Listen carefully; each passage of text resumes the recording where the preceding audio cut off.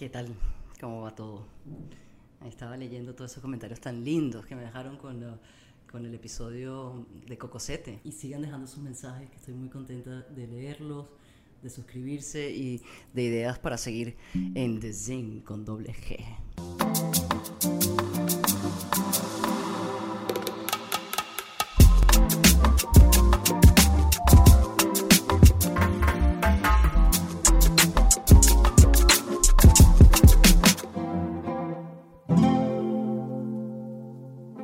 Cuando empieza la humanidad, o sea, es un constante movimiento. Desde el primer hombre se ha ido estando moviendo de lugar en lugar, formando, pues, algunos que se quedaban atrás y formando sus culturas, otros que iban adaptándose a sus espacios. Pero siempre ha sido un constante movimiento.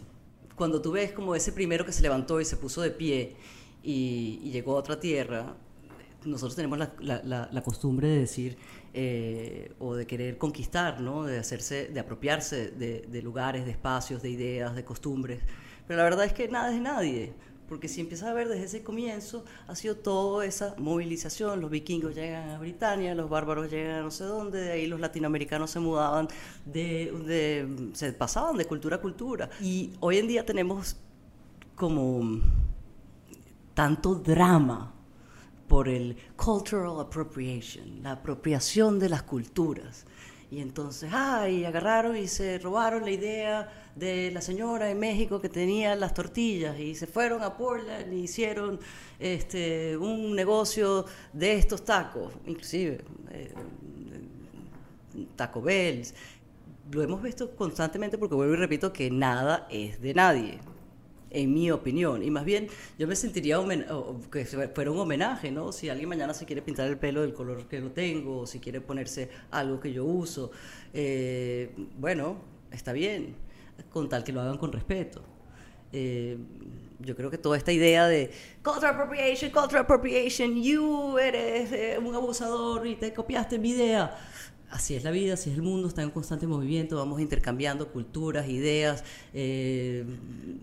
artistas, música, sonidos, van pasando, van evolucionando y se van convirtiendo y adaptándose a nuevos lugares, a nuevos climas, con la comida, pasa con la música, pasa con la moda.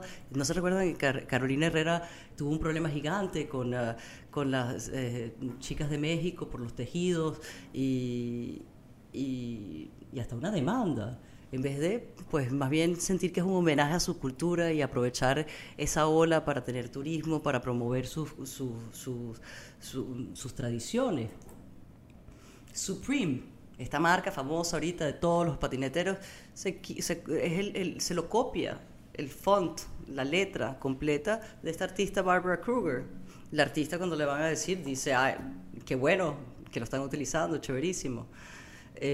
Quizás ese chéverísimo viene porque no dan un crédito, pero contar que no falte el respeto. Lo que sí me parece mal es que lo hagas de una forma irrespetuosa. O sea, sale usando un traje y algo que pueda representar algo tan violento o tan que se murió mucha gente, como un Harry se pone un disfraz de nazi y sale con la esvástica en el brazo y le parece muy divertido, pero eso representa mucho dolor, mucha violencia y fuera de lugar.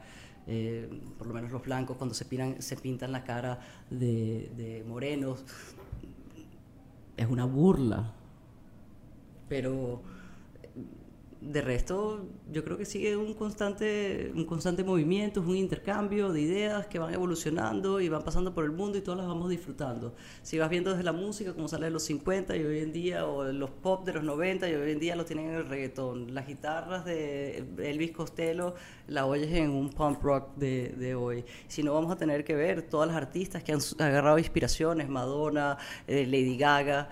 Y siempre a quien culpan con el cultural appropriation es a las mujeres.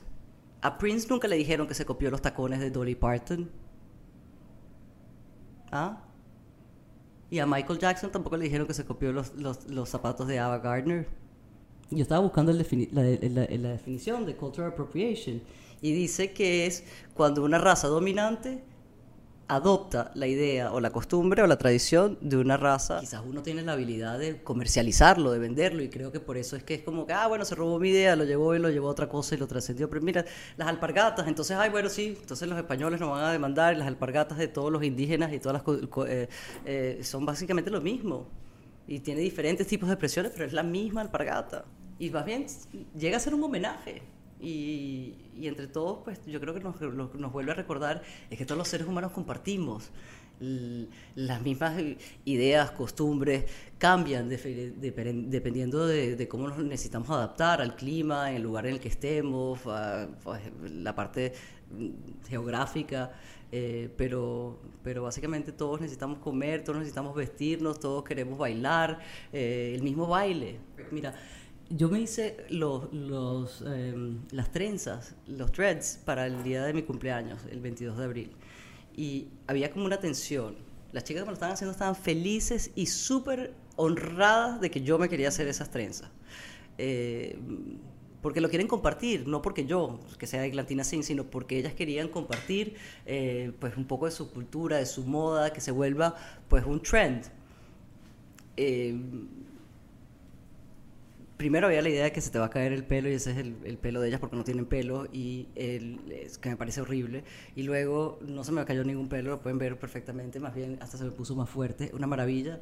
Me lo hicieron con el mayor amor del mundo, lo gocé, pesaba un poco, me picó muchísimo, pero creo que lo hice con muchísimo respeto y con muchísimo amor, no de una forma de insulto ni de una forma de respeto, y ellas, bueno, las que me lo hicieron, pues lo sintieron desde ese mismo punto. Si ahora cualquier artista se llega a poner pues un traje de japonesa, o puede llegar a usar las bindi, las trenzas de las mexicanas, los sombreros, pero nunca he visto tampoco que te hagan mucha cosa con el tema de los uniformes. Yo me pongo un sombrero de capitán o un sombrero de marinero, y lo que me lleva a decirte el punto de que nada es de nadie en su totalidad, porque ¿quién fue el que inventó? Levante la mano el primero que inventó la rueda. Lo que ha sido fue en ese constante movimiento, en ese constante traslado y viaje de los seres humanos alrededor del planeta, pues, y creando estas civilizaciones, estas culturas, pues van adaptando pues, de lo que era pues una cosita de madera, en un lugar lo desarrollaron como un cuchillo, en otro lugar lo pusieron como una tapara, en otro lugar lo hicieron pues una moledora o un molino. Pero no hay una persona que pueda decir eso es mío, o alguien que me lo diga quién fue del que primero que inventó la rueda. Entonces, al final yo creo que es como mucho alarido de querer, de gente que quizás está sin oficio y quiere pues venir a reclamar y a crear pues más conflictos. Yo creo que pues desde un punto desde más amor, si vemos y empezando pues por el tipo del punto de vista, de la intención con que uno hace las cosas, con tal que lo hagas con respeto, todo está bien. Y creo que pues Cultural Appropriation debería cambiarse el nombre, en vez de Appropriation, que sea un homage, un homenaje, una cosa grandiosa, donde, bueno, qué chévere, qué de pinga, mira cómo se está poniendo mi sombrero. Eso es lo que digo. Y si lo vas a usar y te gusta algo muchísimo de alguna otra cultura, y queremos usar las trenzas, y queremos usar los bindis, y queremos usar las tobas, bueno, y los babushkas, que lo hagas con respeto y lo adaptes a tu cultura, me parece maravilloso. O sea, no creo que porque tiene que haber un momento de conflicto, de guerra, de pelea. Más bien preocupémonos de salvar a Britney, que estaba ahí trancada en su casa. Y dejen de ponerle este cultural appropriation siempre a todas las mujeres. A Britney, a Beyoncé, a esto. Vayan a buscar otros. A Prince nadie le ha dicho los taconcitos. Y a J Balvin no le ha dicho nadie de Murakami. Bueno, ahí les dejo esa. Háganlo con respeto. Os quiero muchísimo. Suscríbanse en todas sus plataformas que escuchan podcasts, YouTube, Spotify, iHeartRadio, etcétera, etcétera, etcétera. The Zing, with doble G.